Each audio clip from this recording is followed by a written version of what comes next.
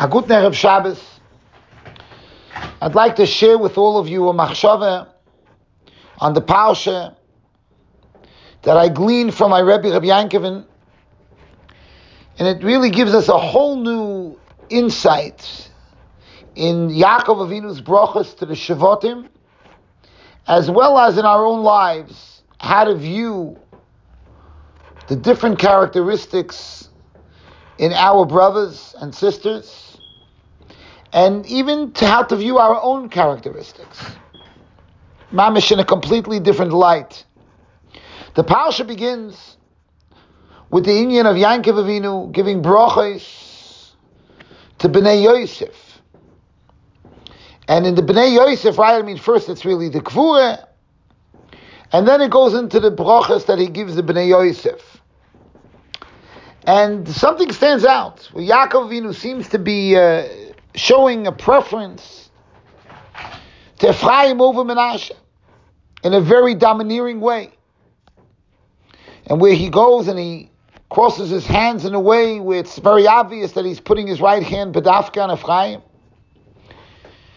and the left on Menashe. And then he puts the trump on it and says, listen, I know Yodati b'ni Yodati. How do we understand this Hanhaga? And as we go on, we learn about the Shvatim, how he gives brachas to all the Shvatim. But if we look into the Nusach and we look into the exact communication that Yaakov is having with his sons, for sure, by many of them, it doesn't seem to be a bracha.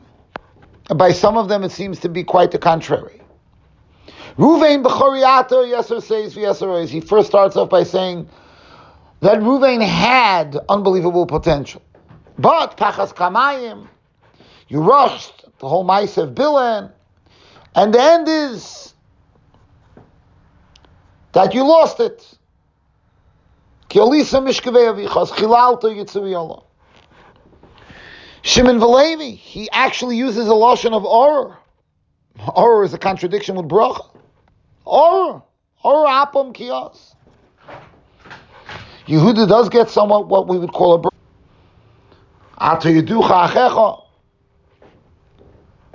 Some of the Shvatim, it's more, the bracha is like sort of in hiding, it's hard to, there's different interpretations. But how could the Torah conclude, Ish kibir chosay beirach? That was my Rebbe's question. When, for sure, several of them, there's nothing in it that we could look at as a bracha.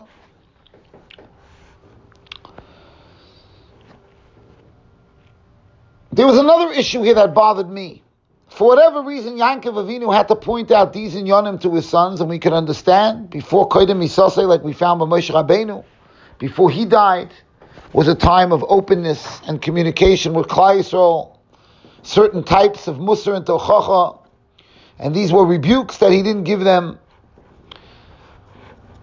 throughout the years in the Midbar. Similarly, you could say by Yaakov. But the fact that Yaakov Avinu insists on He'osfu, gather together, Vagid Lachem, he does this together with everyone. One of the Aleph Bey's rules in rebuke, I always tell this to my own Rabbeim. If you have to call out a Talmud, do it Beinoy Levein Atzmai, do it in privacy, where you could actually say it the right way without the boy feeling shamed. Once you make it into Rishus HaRabim, you're a loser. You're a loser. Why would Yaakov Avinu say Osfu? My Rebbe Rabbi Yaakov said that every midah is called a measurement. And his Rebbe, the Alter Slobodke, and many other of the Baalei HaMachshava, said, why do we call a midah by the title measurement when we're really trying to say a character trait? You say somebody has good character, you say they have good midas. And Rabbi Yaakov said that a midah is a measurement, in fact, because almost all of the midas that there are have an amount that is positive and have an amount that would be too much, and then it would border on negativity. Even a good quality, very good quality. Negative qualities also have their positives, if they can be channeled. That's why it's called a midah. Yaakov Avinu recognized in each son their greatness, their godless, and he gave them a bracha. And the bracha was to use it and to know where and when and how and to what degree. And Reuven had this unbelievable midah of zrizus for mitzvahs and zrizus for kibbut aveim. In this case, it went too fast and too quick. Pachas kamayim al toisar. But the quality is a positive quality.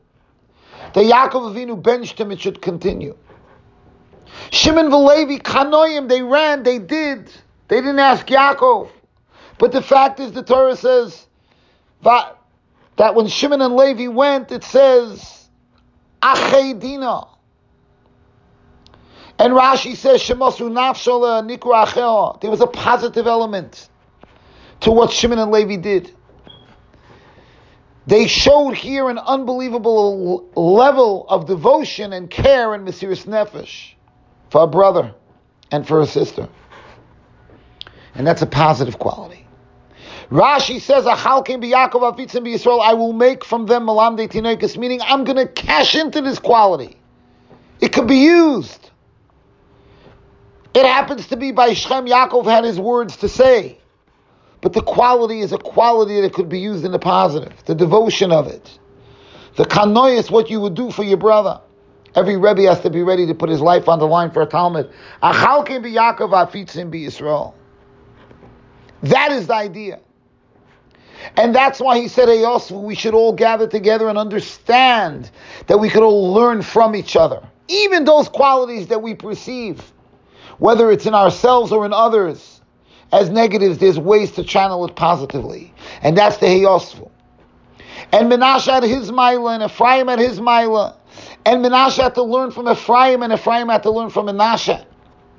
And Menashe had a quality of Gvura and Malchus. He was the Mishnah Lamelech to his father, who was the Mishnah Lamelech.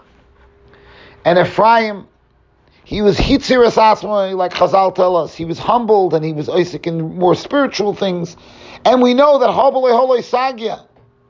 We always have to put our right hand on the Ruchnius, but we can't forget we have an important main Kemach in Torah. We have to worry about the world around us.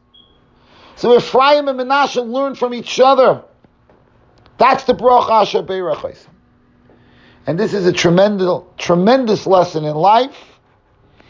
It makes a transformation in how a person looks at other people, and even how we look at ourselves. And we understand that every element in ourselves can be turned into a bracha. A guten Shabbos to all.